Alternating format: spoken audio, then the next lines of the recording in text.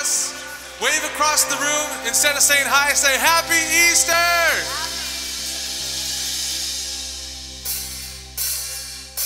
Hallelujah.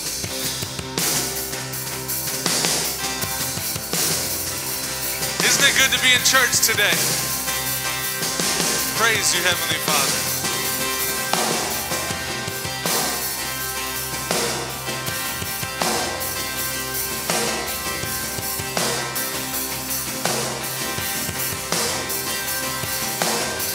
Call us out from the depths into your freedom. Our chains are gone, and no weapon formed shall prevail. Your word is stronger. We overcome. Aren't you grateful this morning? Would you give him a shout this morning?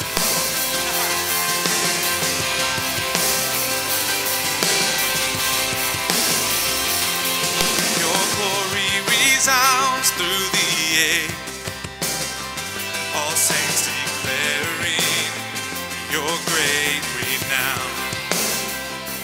Your kingdom forever will stand. Oh, we won't be shaken, we will not fear. 'Cause our God, a mighty warrior, you're a consuming fire.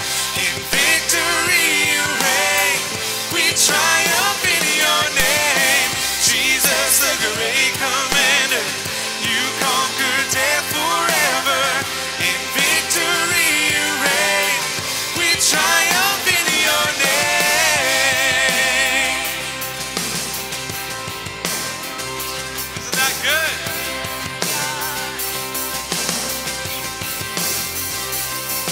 Your glory resounds through the age, all saints declaring your great renown. Your kingdom forever will stand. Oh, we won't be shaken, we will not fear our God. 'Cause our God, a mighty warrior, you're a consuming fire. In victory you reign, we triumph in your name. Jesus, the great commander, you conquer death forever. In victory you reign, we triumph in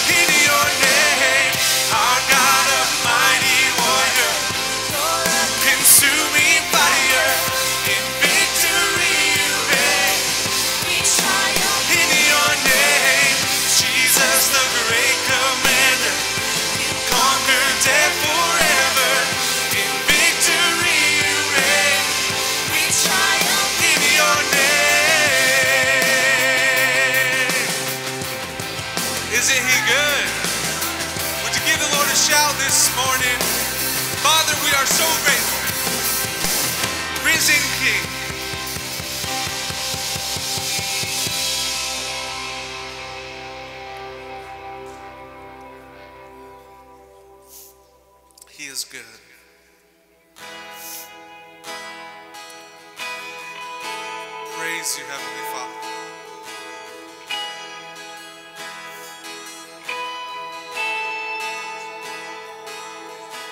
Father, we have come to bow down in worship, lifting up our hearts. We bow down in praise.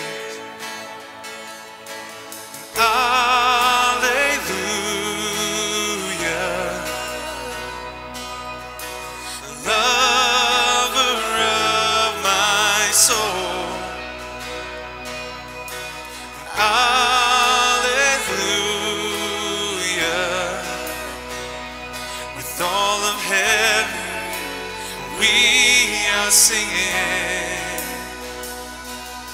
praise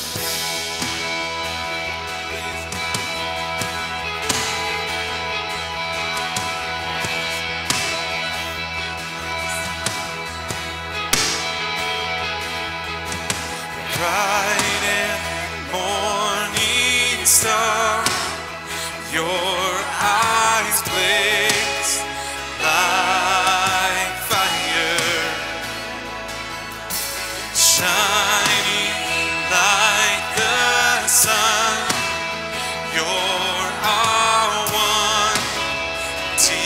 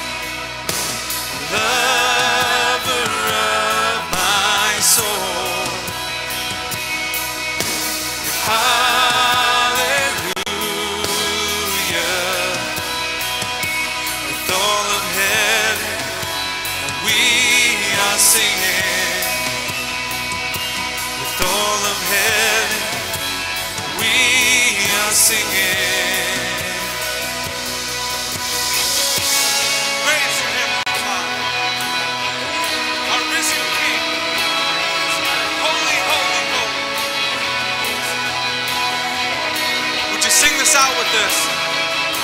And all the angels cry out, holy is the Lord God. All the earth replies, and holy are you. And all the angels cry out, holy is the Lord God. And all the earth replies, holy are you.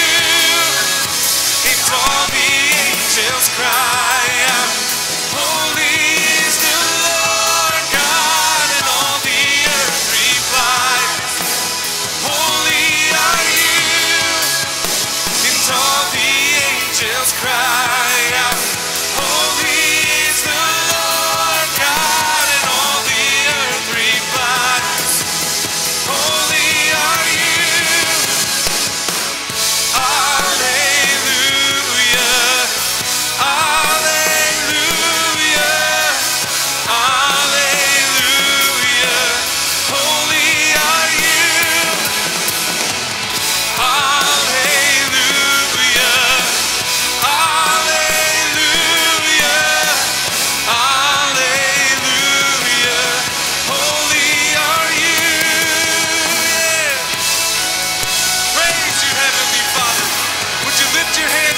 This morning, Lord, you are good.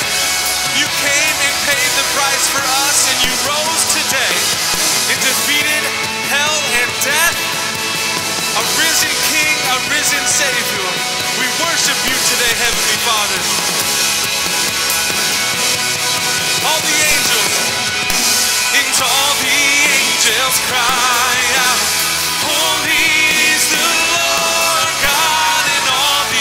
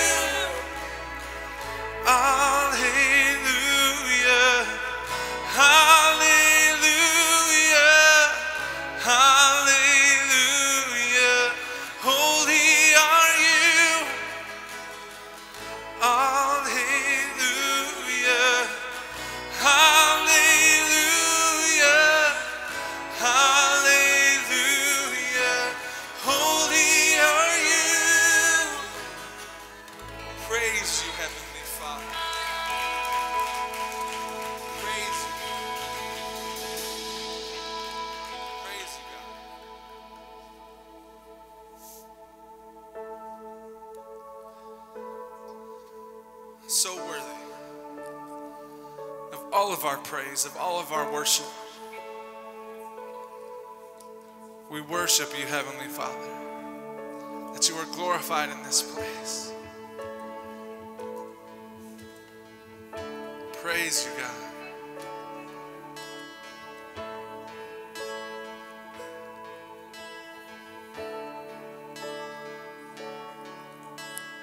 Oh, the blood, crimson love, price of life's demand,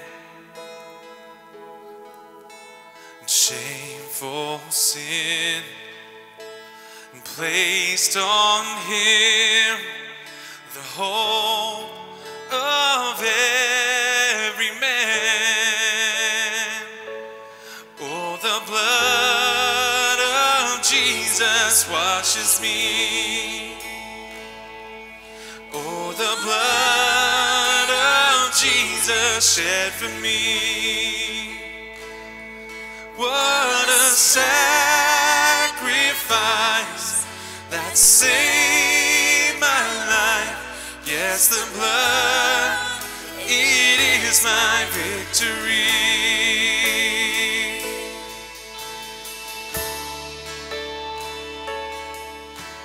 Savior, Son, Holy One, slain so I can live.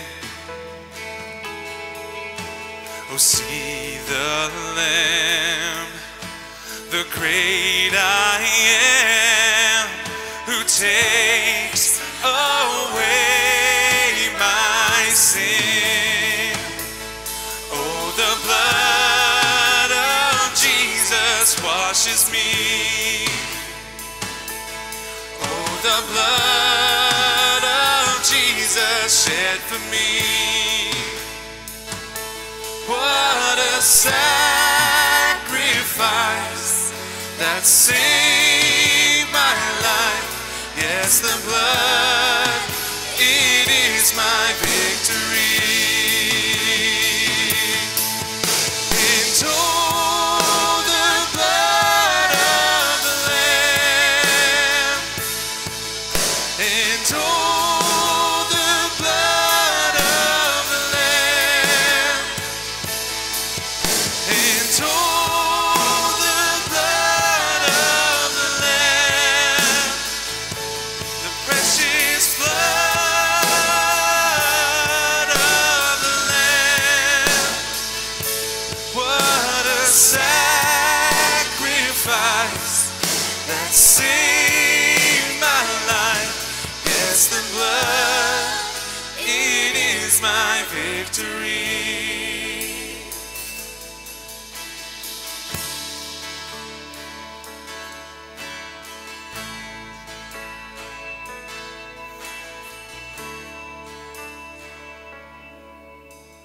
Oh, what love, no greater love, and grace, how can it be that in my sin, yes, even then, he shed his blood for me. Oh, the blood of Jesus washes me.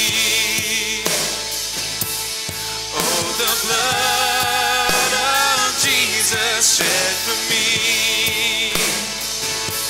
What a sacrifice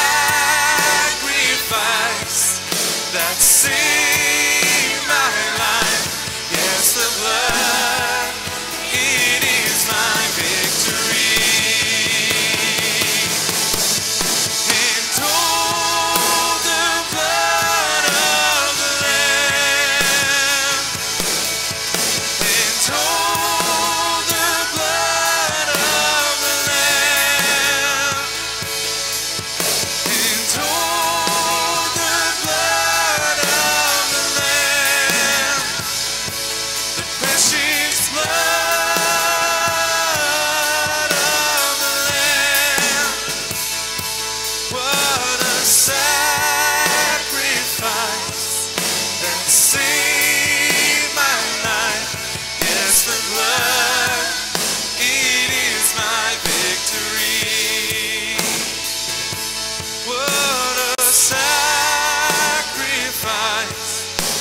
save my life. Yes, the blood, it is my victory. Yes, the blood, it is my victory. Yes, the blood, it is my victory.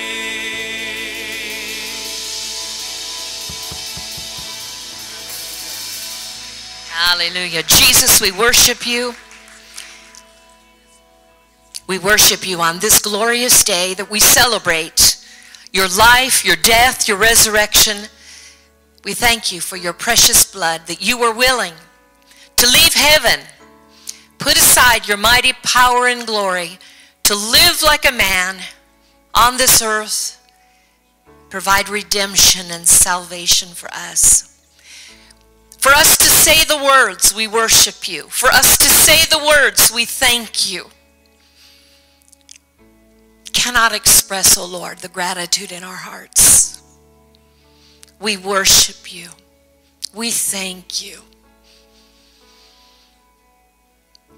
Glory and honor to the mighty name of Jesus. Hallelujah. Hallelujah. Aren't we thankful for Jesus today? Amen. Hallelujah. Praise the Lord. Well, it's great to see everybody today. Praise the Lord on this Resurrection Sunday. And, we were talking about, over the last several months, we have really realized how much our church family, is not just the people that are in this room. We actually have people who have been in our church who moved to other parts of the country and there was no church there. Or there wasn't a church who taught the Bible, who taught the Word. And so we are their church. And so it's not just us in our room that's part of our church family, but we have really a church family that's all over the U.S. And we even have a brother that watches us every time we're on live stream from Africa. I cannot pronounce his name, but we correspond with him. And thank God for the family of God. And these days it can be worldwide. So with that, who's on the camera today? I can't see. Mr. Dean! Why don't you wave at the camera? Let's say hello to everybody watching at home and say a happy Easter to them, happy Resurrection Day. We're thankful that you're joined us. Praise the Lord. Before you're seated, why don't you greet a few people around you and give them a warm welcome and God bless you. We're going to dismiss the children to their service at this time.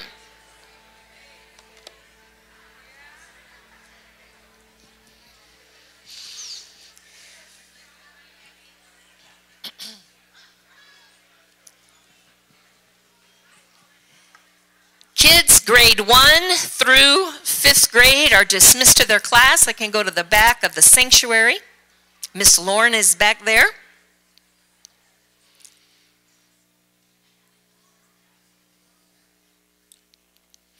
If this is your first day worshiping with us, we are so glad that you're here. If you wouldn't mind just lifting up your hand wherever you are so we can acknowledge you. There's someone back there. I can't see if it's a man or a lady, but I see a hand. Oh, there's a few hands. We're so glad that you're here. We want you to feel like family today. Praise the Lord as you worship with us. Amen.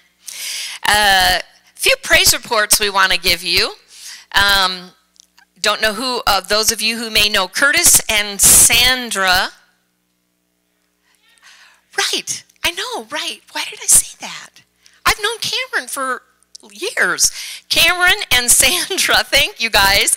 She's the littlest, tiniest girl in the church who was popped out to about here for the last few months, and they had their baby last week, and they're going to throw up a slide of Remington Osk Williams. She was born April 1st at 10:29 a.m., and her mother, how tall is Sandra? Is she even 5 feet? Right. She gave birth to a 9-pound, 8-ounce girl.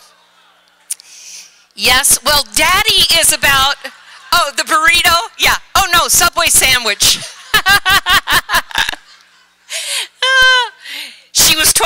inches long. How tall is Cameron? 6'5"? 6'7". 6'7". So thank God she was only 9 pounds, 8 ounces. Also, they're going to put a picture up here of Jim Moore. He went home to be with the Lord. Jim he's kind of a quiet guy, and if you knew him, you knew the depth of man and character that he was. It's a picture of him when he was younger, so I don't know if you recognize him necessarily, but he went home to be with the Lord a few weeks ago. His memorial is going to be on Saturday, April 17th in Riverside at the home of his nephew. Call the church office and we'll tell you where it is and give you information. I just wanted to honor Jim, though, today. He's in heaven. And I just want to say about Jim, of course, when he was alive, we could never say anything like this.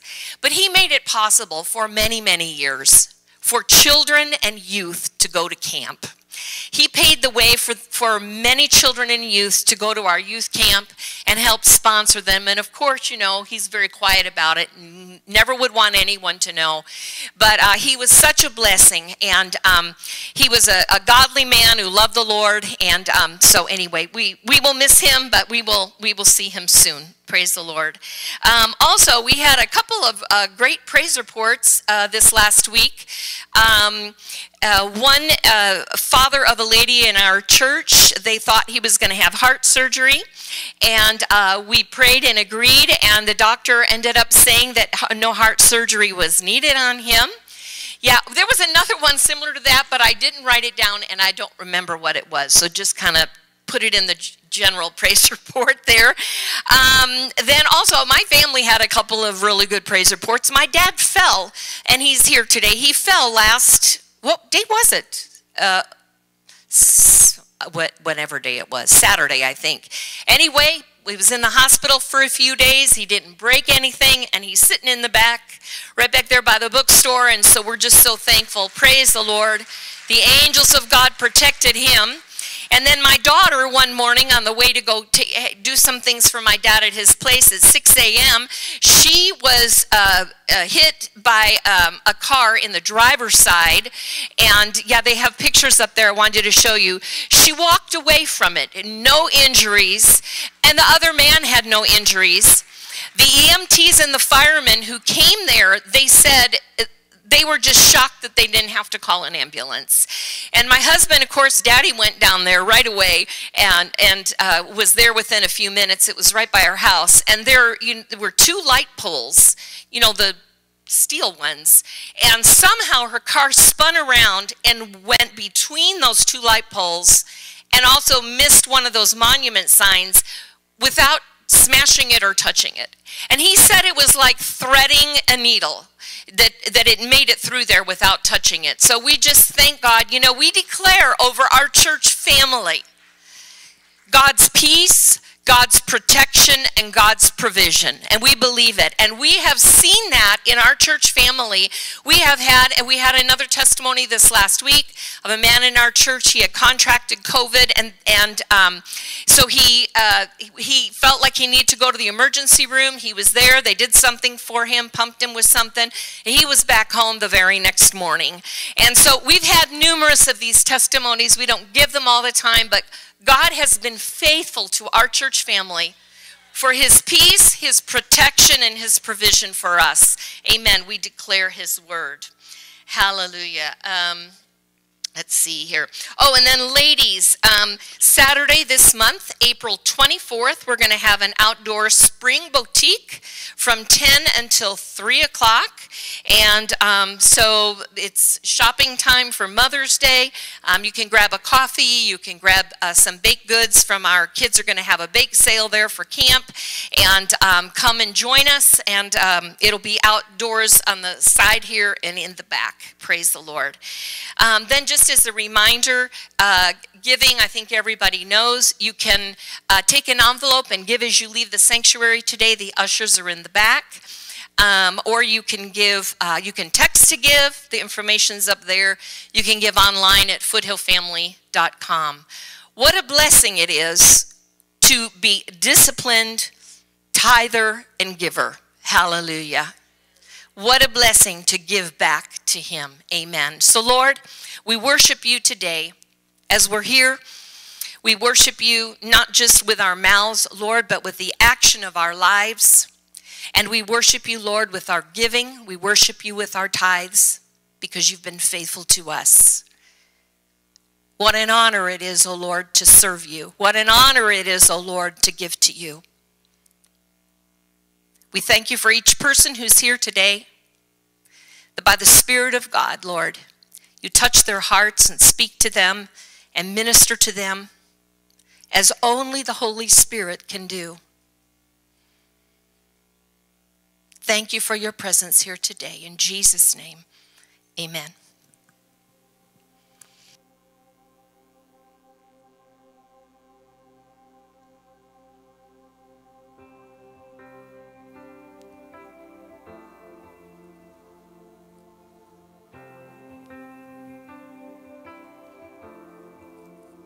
Praise you, Heavenly Father.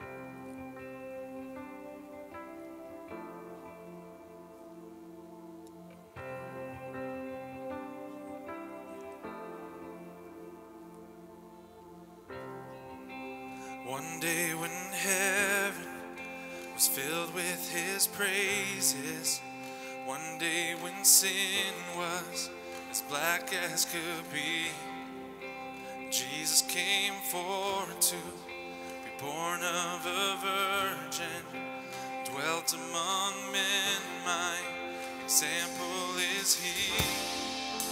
The Word became flesh and the light shined among us, his glory revealed. His living he loved me, dying he saved me, buried he carried my sins far away, and rising he justified freely forever. One day is coming, oh glorious day, oh glorious day.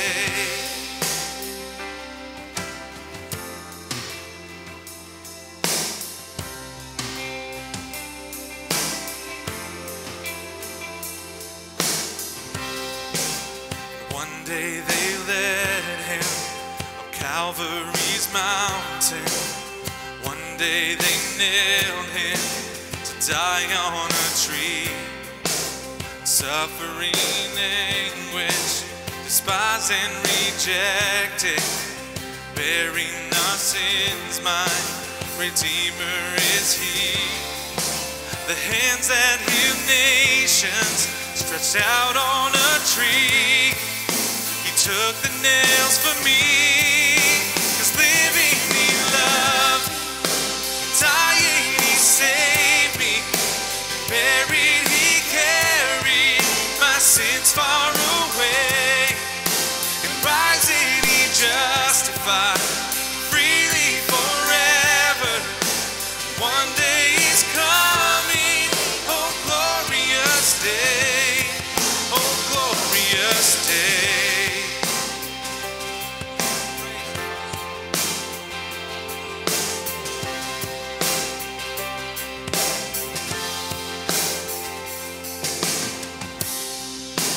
One day the grave could conceal him no longer.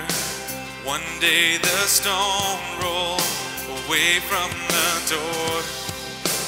Then he arose over death he had conquered. Now is ascended, my Lord evermore. 'Cause death could not hold him, the grave could not keep him from rising again.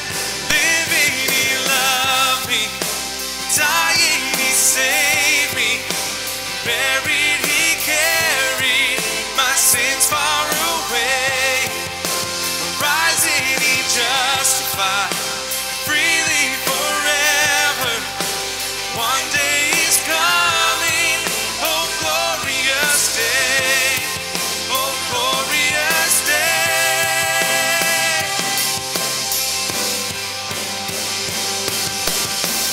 One day the trumpet will sound for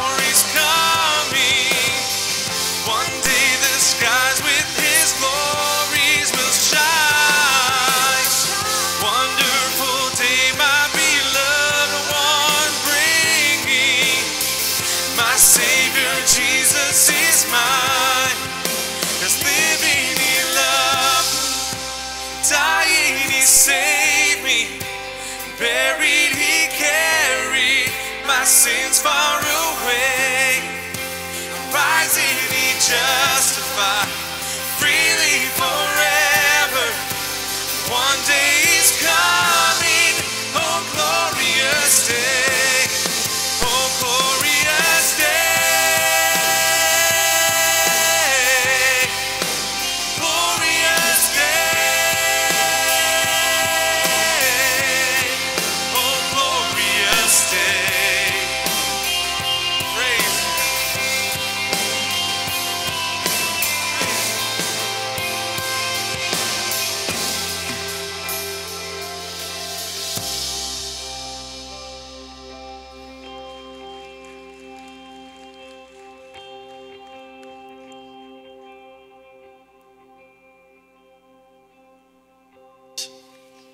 Let's all stand, please. And while you're standing, let's pray. Father, we bless your name.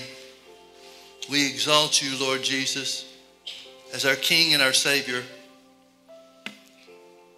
Father, we thank you for the great plan of redemption. We thank you that you have made us new. Thank you, Father, for your righteousness. Thank you for the direction of the Holy Spirit. Father, we commit our lives to you. We worship you. We praise you for your great mercy.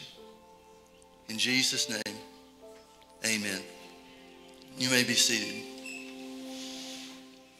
I'm going to start this morning in 2 Corinthians chapter 5, verse 21. For he, talking about God, has made him, talking about Jesus, to be sin for us who knew no sin, that we might be made the righteousness of God in him. Everything about the plan of redemption is about righteousness. Righteousness is the thing that Adam lost when he and Eve disobeyed God and ate of the forbidden tree.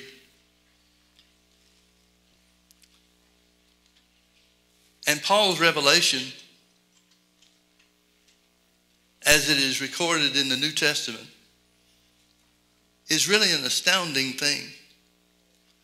One of the things that makes it so astounding is because there weren't too many people identified in the New Testament that really understood what it was about.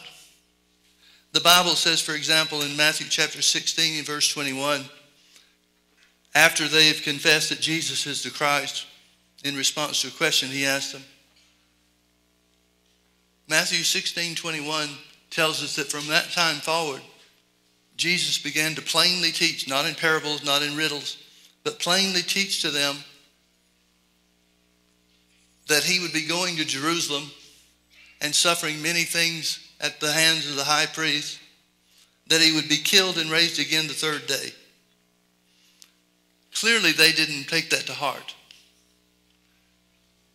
Because on the day of his betrayal at the Last Supper that he instituted with the disciples, they were sorrowful because he had identified that he would be leaving. But none of them, not one, expressed any sign of understanding that this was the purpose for which Jesus came to the earth.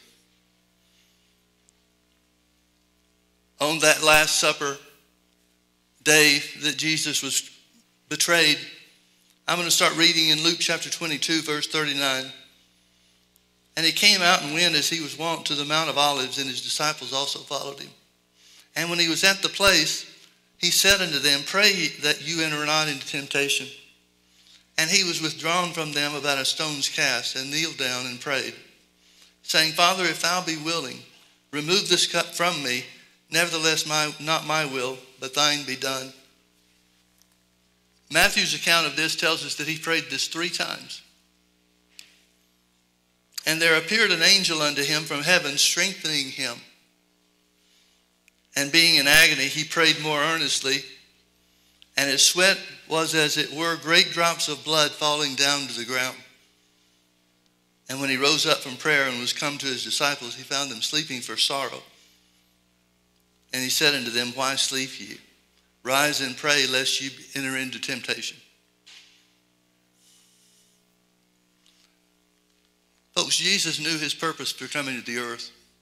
He knew his purpose was to live a sinless life and offer his blood for the redemption of mankind, to offer salvation by his works.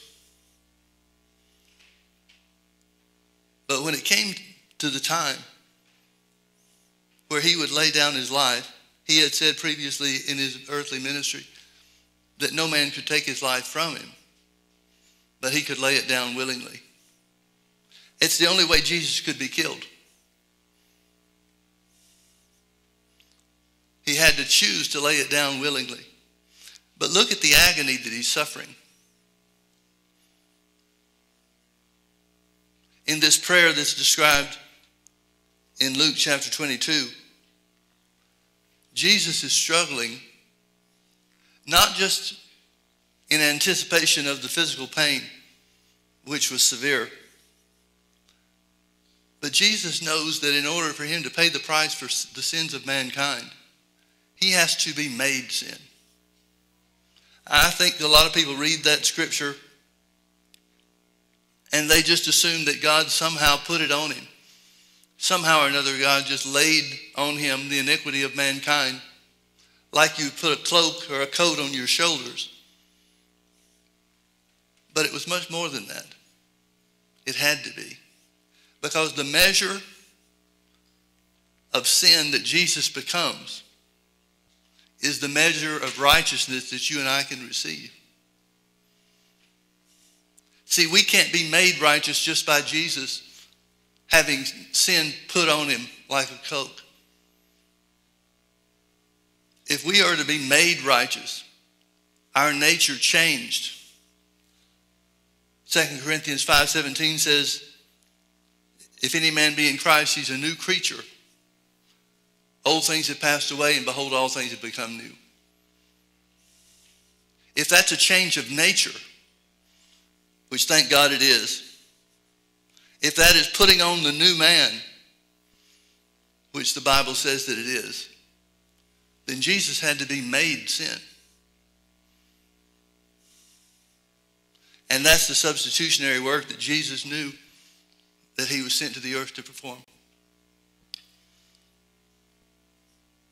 But he's recoiling from death, not just physical death. The Bible tells us that Jesus died physically, but he also died spiritually. That was necessary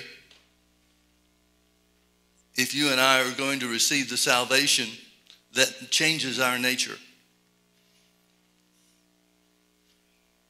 The agony that he suffered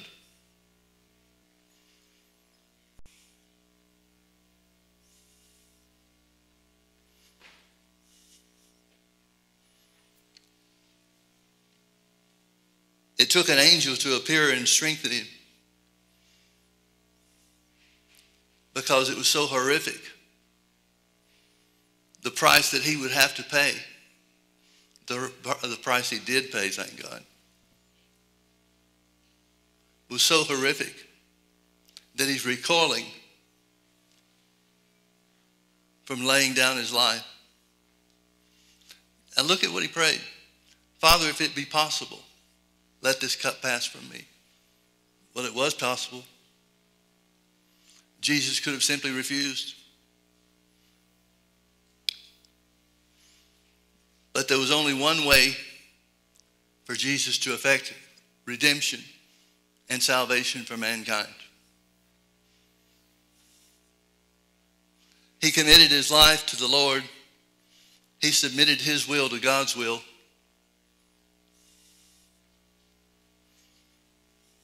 But the struggle that he is experiencing, the horror that he had to overcome in the Garden of Gethsemane goes beyond anything that we've ever imagined, much less experienced. Jesus comes out of the Garden of Gethsemane a conqueror.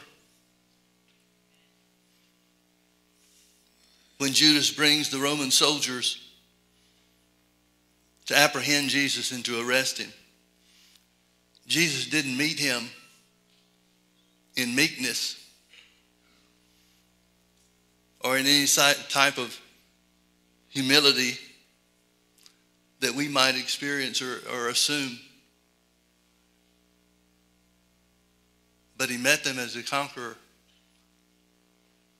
He knew what was coming. He knew what was required of him. And he faces it, strengthened by the angel that came,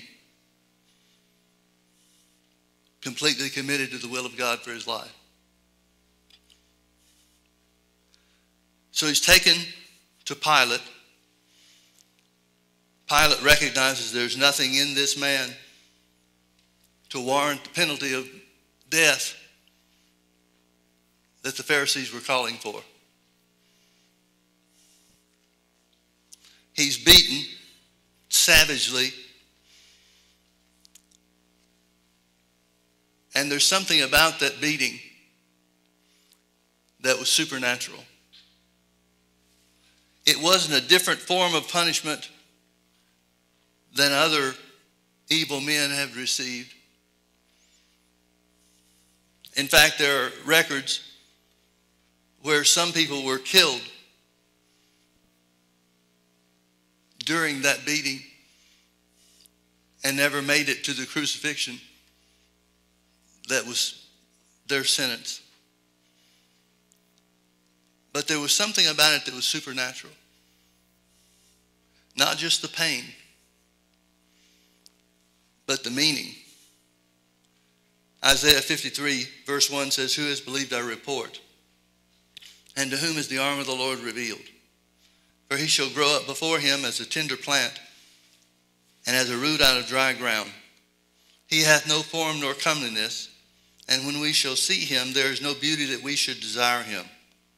He is despised and rejected of men, a man of sorrows," this is the word pains, "and acquainted with grief," this is the word sickness. So he was rejected of men, a man of pains and acquainted with sickness, and we hid as it were our faces from him. He was despised and we esteemed him not. Surely he has borne our sickness and carried our pains. Yet we did esteem him stricken, smitten of God, and afflicted. But he was wounded for our transgressions. He was bruised for our iniquities. The chastisement of our peace was upon him, and with his stripes we are healed. All we like sheep have gone astray. We have turned everyone to his own way, and the Lord hath laid on him the iniquity of us all. He was oppressed and he was afflicted, yet he opened not his mouth. He brought as a lamb to the slaughter. He is brought as a lamb to the slaughter. And as a sheep before her shearers is dumb, so he opened not his mouth. He was taken from prison and from judgment. And who shall declare his generation? For he was cut off out of the land of the living, and for the transgression of the people was he stricken. And he made his grave with the wicked and with the rich in his death. In the original translation, in the Hebrew translation of this verse, death is plural, indicating that he died not only physically but spiritually. He made his grave with the wicked and with the rich in his death, because he had done no violence, neither was any deceit in his mouth. Yet it pleased the Lord to bruise him. He has put him to grief. Other translations say that can be translated, he has made him sick. That doesn't mean he put cancer on him on the cross. It means he put the source of cancer and every other disease, which is sin. He has made him to be sickness. When thou shalt make his soul an offering for sin, he shall see his seed, and he shall prolong his days, and the pleasure of the Lord shall prosper in his hand.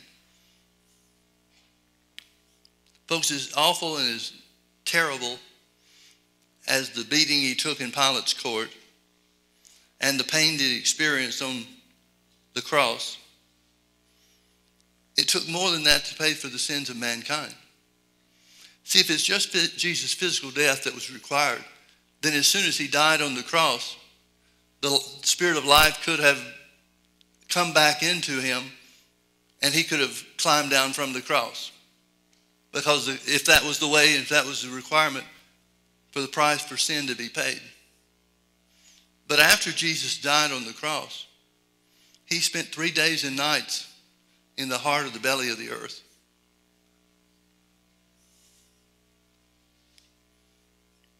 Why did he do that? Because the price for sin, the price for sickness and disease, and the price for lack, all of which came upon Adam in the Garden of Eden when he disobeyed God, that price was not just a physical price to pay. Let me read to you from Psalm 22. This, of course, is Jesus on the cross. My God, why hast thou forsaken me? Why art thou so far from helping me and from the words of my roaring? O my God, I cry in the daytime, but thou hearest not, and in the night season, and am not silent. But thou art holy, O thou that inhabitest the praises of Israel. Our fathers trusted in thee, and they trusted, and thou didst deliver him. They cried unto thee, and were delivered. They trusted in thee, and were not confounded. But I am a worm, and no man, a reproach of men, and despised of the people. All they that see me laugh to scorn. They shoot out the lip, they shake their heads, saying, He trusted on the Lord that he would deliver him. Let him deliver him now, seeing he delighteth in him. But thou art he that took me out of the womb. Thou didst make me hope when I was upon my mother's breast. I was cast upon thee from the womb. Thou art my God from my mother's belly. Be not far from me, for trouble is near, for there is none to help. Many bulls have compassed me, the strong bulls of Bashan, and have beset me round. This is talking about the Pharisees. They gaped upon me with their mouths as a ravening and roaring lion. I am poured out like water, and all my bones are out of joint. My heart is like wax. It is melted in the midst of my bowels. My strength is dried up like a potsherd.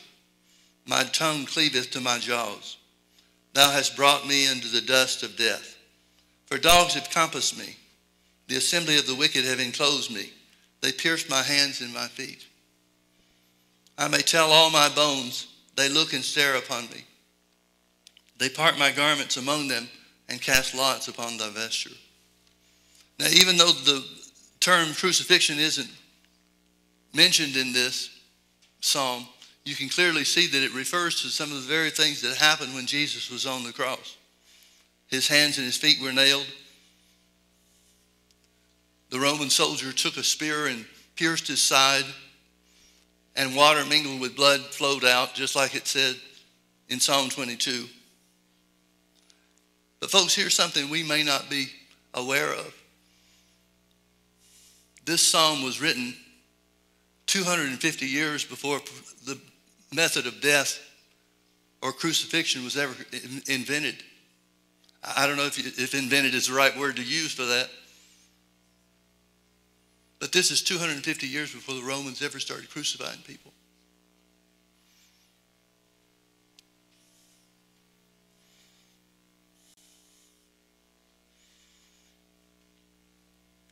So Jesus died physically.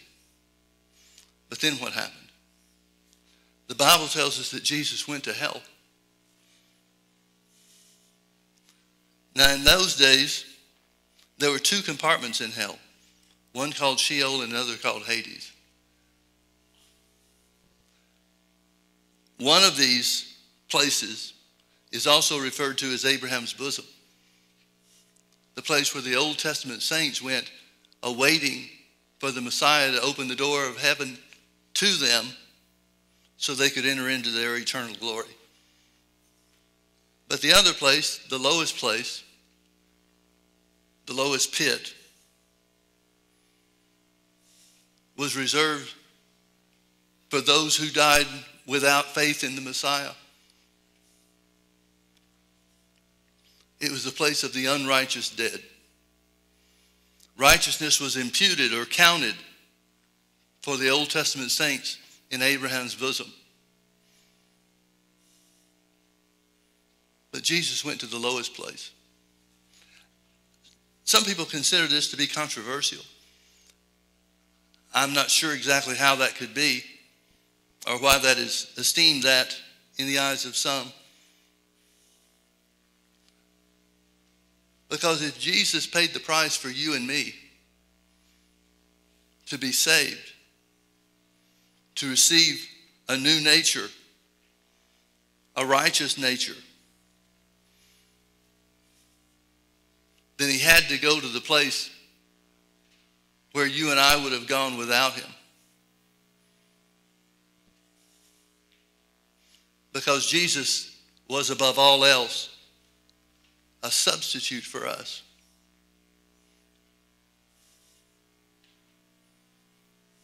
Psalm 88 tells us a little bit about what Jesus experienced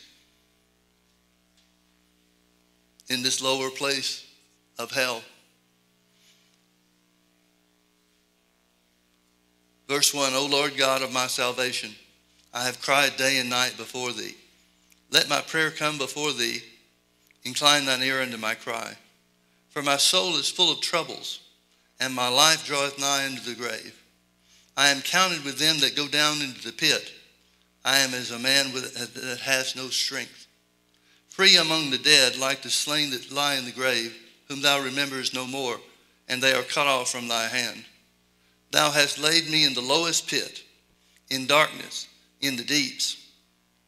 Thy wrath lieth hard upon me, and thou hast afflicted me with all thy waves. Thou hast put away mine acquaintance far from me. Thou hast made me an abomination unto them. I am shut up, and I cannot come forth. Mine eye mourneth by reason of affliction. Lord, I have called daily upon thee. I have stretched out my hands unto thee. Wilt thou show wonders to the dead? Shall the dead arise and praise thee? Shall thy loving kindness be declared in the grave, or thy faithfulness in destruction?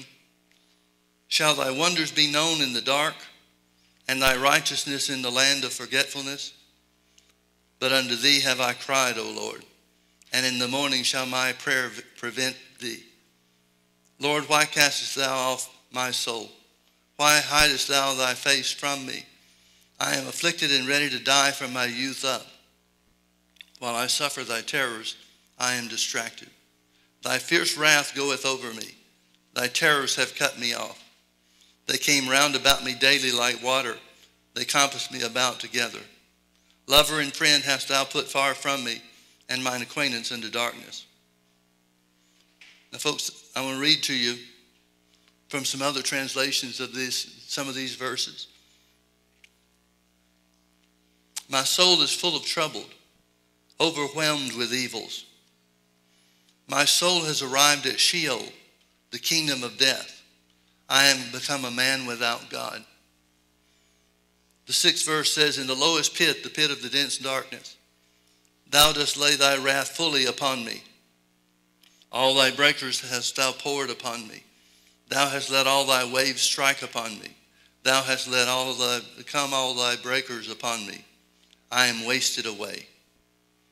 I am distracted and brought low.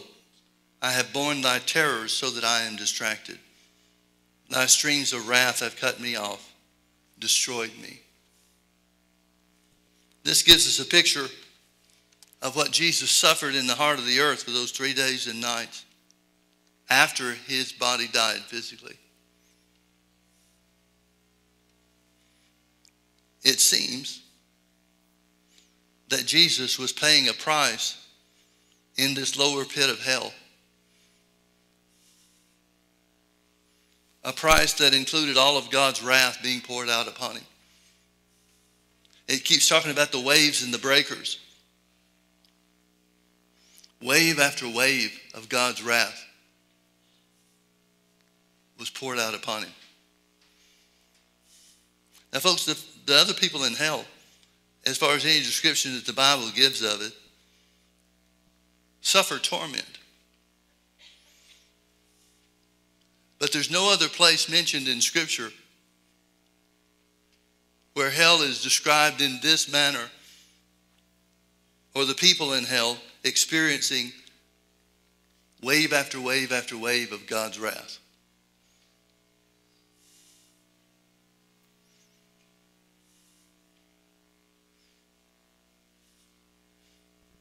But Jesus identifies through these scriptures that he's suffering the wrath of God day after day after day for 3 full days and 3 full nights. He's consumed and overwhelmed with the evil of mankind that he has been made. This is what I believe Jesus is recalling from in the Garden of Gethsemane. Jesus died quicker than the 2 thieves that were at his side, which means that they experienced a physical agony that went on longer than Jesus did, because it wasn't just a physical price to be paid, but instead it was spiritual death that came upon Jesus and overtook him.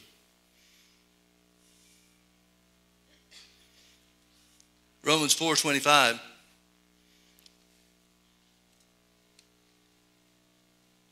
says that Jesus was delivered for our offenses and was raised again for our justification.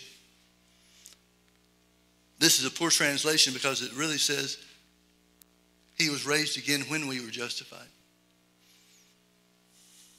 indicating that it didn't last 1 second longer than it was necessary for the sin of mankind to be born.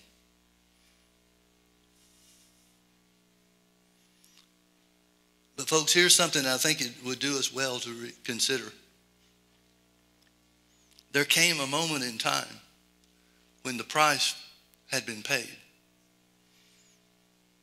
But then what? There came a point which was necessary, no longer necessary, for the wrath of God to be poured out upon Jesus. But he's still spiritually dead.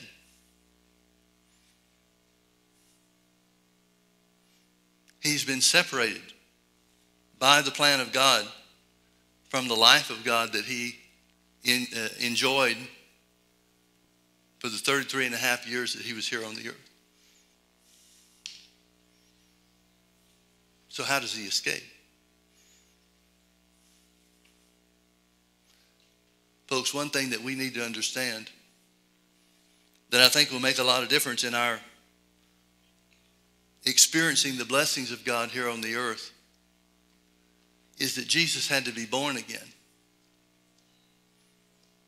The only way you can pass from spiritual death into life is to be born again. Colossians 1:18 speaks of this. It says, and he is the head of the body, the church, who is the beginning, the firstborn from the dead, that in all things he might have the preeminence. Romans chapter 8, verse 29 says, for whom he did foreknow, he also did predestinate to be conformed to the image of his Son, that he, his Son, Jesus, might be the firstborn among many brethren. If Jesus is the firstborn among many brethren, if Jesus was the first that was born again, snatched from death, spiritual death, and ushered into eternal life, we don't have a born-again experience that's like him. We have a born-again experience that is the same as him. See, you're just as born again as Jesus was.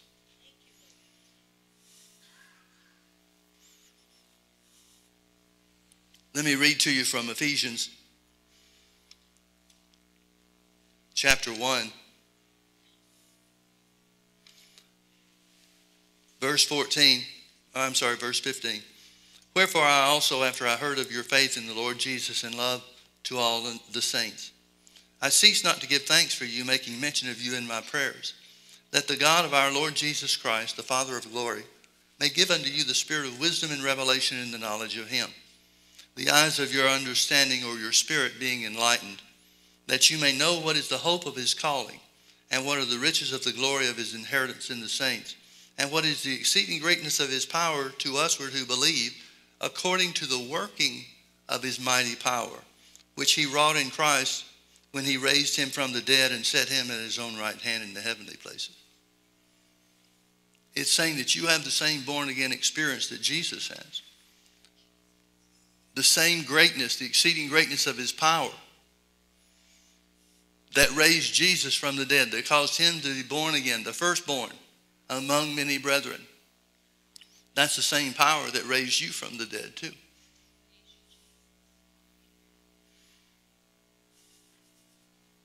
You remember after when Jesus was raised again from the dead, the Bible says that he led captivity captive. In other words, he took those Old Testament saints with him to heaven. But first he stopped by the earth to pick up his body.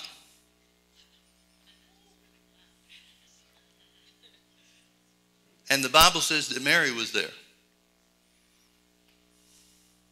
And Mary was approached by Jesus. And when he spoke to her, she recognized who he was and started to fall down at his feet to worship him. But he stopped her. He said, "Don't touch me, because I have not yet gone to my Father and to your Father, my God and your God." It tells us in Hebrews chapter 9 what Jesus did after he picked up his body and went to heaven. Verse 12, it says, "Neither by the blood of goats and calves, but by his own blood, he entered in once into the holy place, having obtained an eternal redemption for us. For if the blood of bulls and of goats and the ashes of a heifer sprinkling the unclean sanctifieth to the purifying of the flesh, how much more shall the blood of Christ, who has through the eternal Spirit offered himself without spot to God, purge your conscience from dead works to serve the living God?"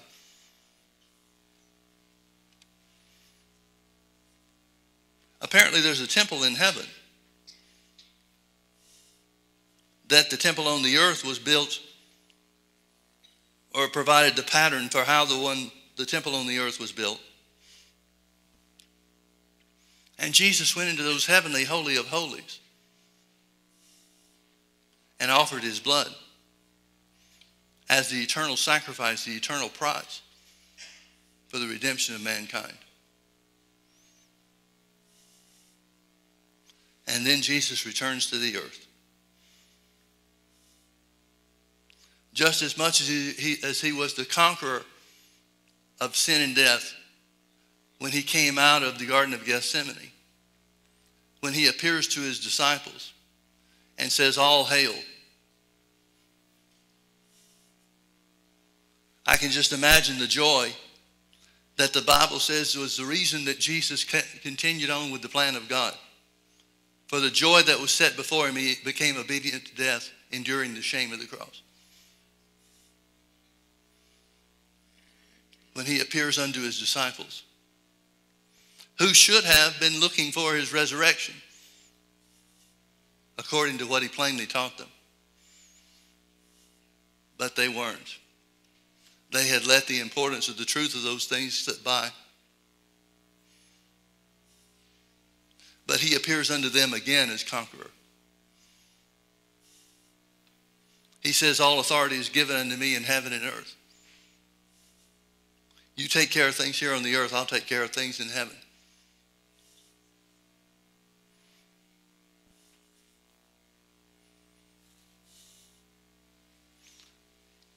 For God made him, Jesus, to be sin for us who knew no sin, that we might be made the righteousness of God in Christ Jesus.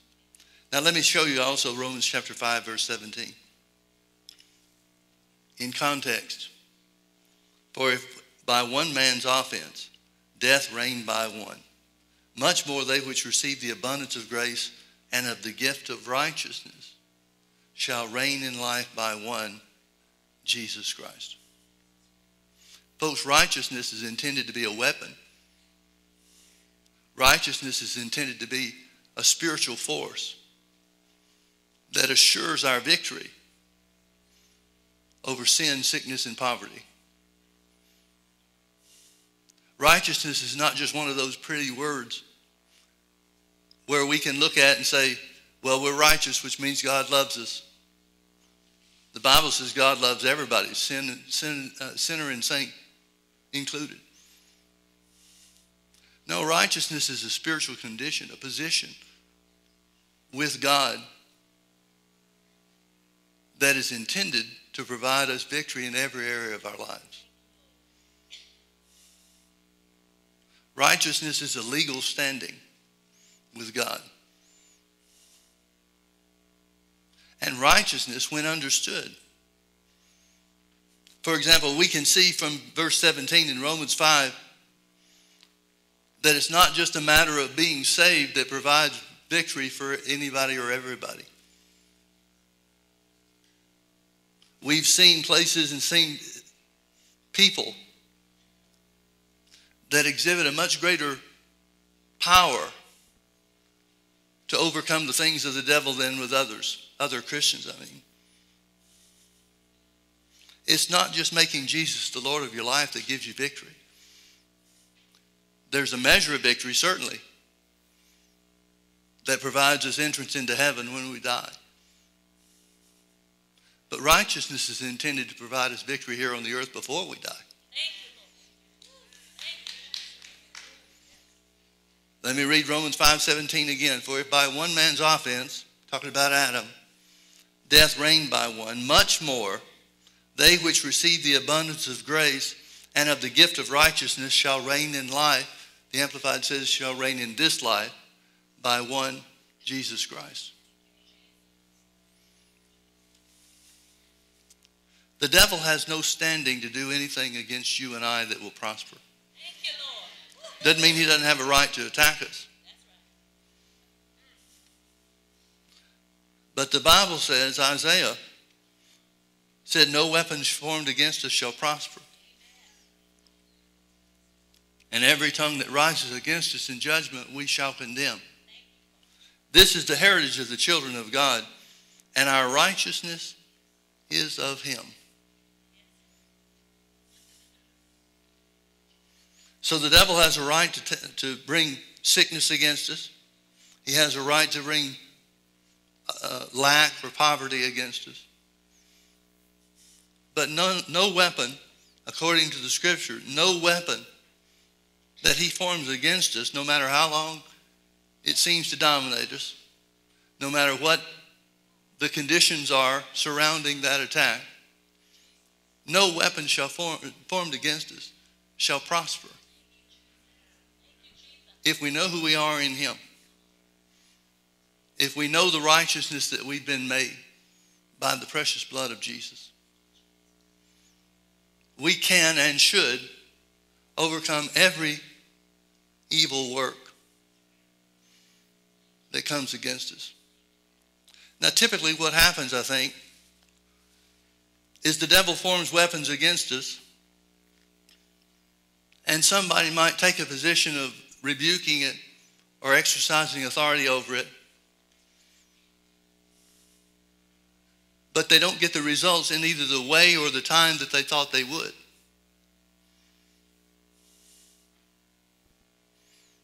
And in most cases, people give up after that. But if what Jesus told us is true, then us assuming the rights and privileges that are afforded to us because we have been made righteous by Jesus' blood, we can beat back and overcome and defeat every attack, no matter how severe, no matter how long lasting. We can, as Jesus said, have what we say. Mark 11, verse 23, Jesus said, whosoever shall say unto this mountain, be thou removed and be thou cast into the sea, and shall not doubt in his heart, in other words, shall not speak against the word, but shall believe that those things which he saith shall come to pass, he shall have whatsoever he saith. Folks, you will eventually have what you say. It may not come as quickly as we want it to. It may not come in the manner that we expected. But if we will simply choose to speak the word of God from our hearts because we know it's God's word, and refuse to speak against God's word, we will have what we say. So I say that we're righteous. I say we're healed. I say we're walking in abundance. I say the peace of God is ours, no matter what it looks like, but because God's word is true. For if by one man's offense, Adam's sin, caused death to reign by one, much more they which receive the abundance of grace and of the gift of righteousness shall reign in life by one, Jesus Christ. One of the things that Jesus said at that Last Supper, he changed the Passover meal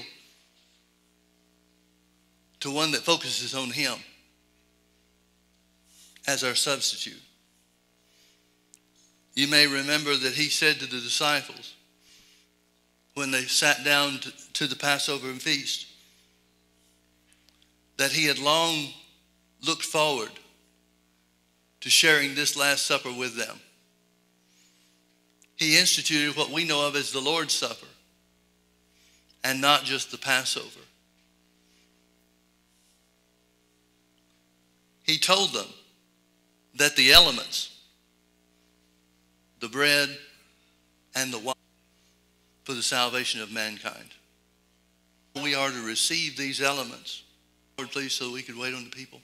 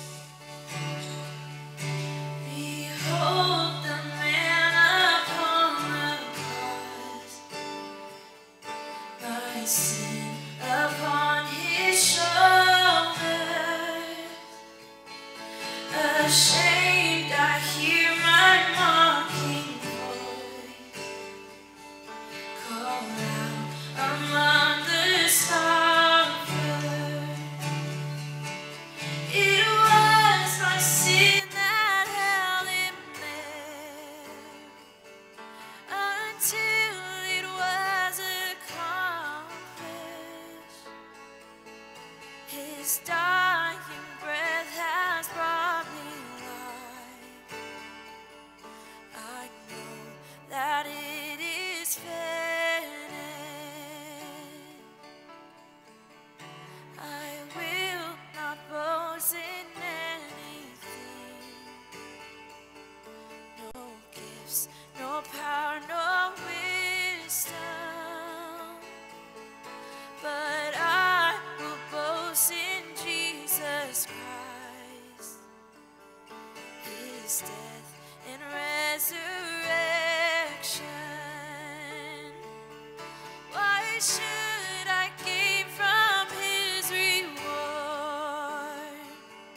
I cannot give an answer, but this I know with all my heart. His wounds have paid my ransom. Why should I gain from His reward? I cannot give an answer, but this I know with all my heart. His wounds have paid my ransom. His wounds have paid my ransom.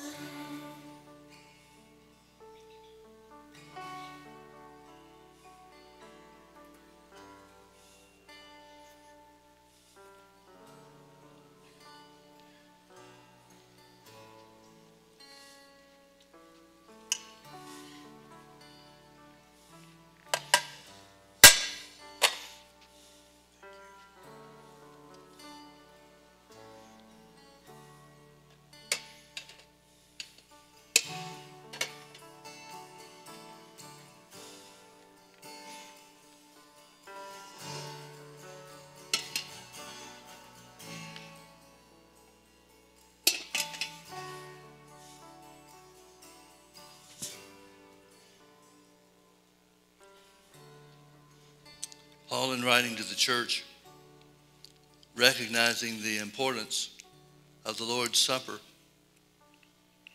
said, "For I have received of the Lord that which also I delivered unto you, that the Lord Jesus, the same night in which he was betrayed, took bread.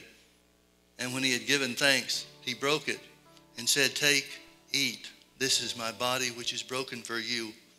This do in remembrance of me." Father, we receive this bread as of the body of the Lord Jesus Christ. We thank you, Father, that he took our sickness and he bore our pains, and that by his stripes we are healed. Let's receive the bread.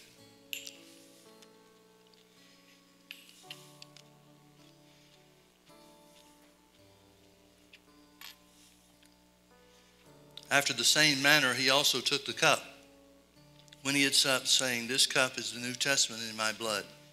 This do ye as oft as you drink it in remembrance of me. For as often as you eat this bread and drink this cup, you do show the Lord's death till he comes. Wherefore, whosoever shall eat this bread and drink this cup of the Lord unworthily, or in an unworthy manner, shall be guilty of the body and the blood of the Lord. But let a man examine himself, and so let him eat of that bread and drink of that cup." Father, we take this cup, which represents the blood of Jesus that redeemed us, that brought us unto eternal life and salvation. We thank you, Father, that we are purged from sin, every sin, by the precious blood of Jesus. Let's receive the cup.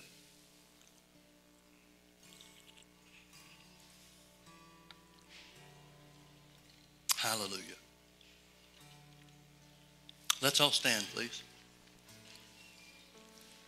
And let's lift our hands and just thank God for bringing us into his family. Lord Jesus, thank you for conquering sin and death. Thank you for loving us enough to keeping yourself on God's plan for redemption. Thank you, Lord Jesus, for all the goodness of God that you've opened us up to through your sacrifice. Thank you, Father, for the blessed Holy Spirit that indwells us. He leads us and guides us. He brings us into the law of love. We bless you, Holy Father. Thank you that we have been made righteous by the blood of Jesus. Thank you for the victory that righteousness gives to us. In Jesus' precious name, amen. Amen. Hallelujah. Hallelujah. Well, folks, have a great Easter in whatever you do or however you do it. Let us never lose sight of the great price that Jesus paid for us to have what we so often take for granted. We love you.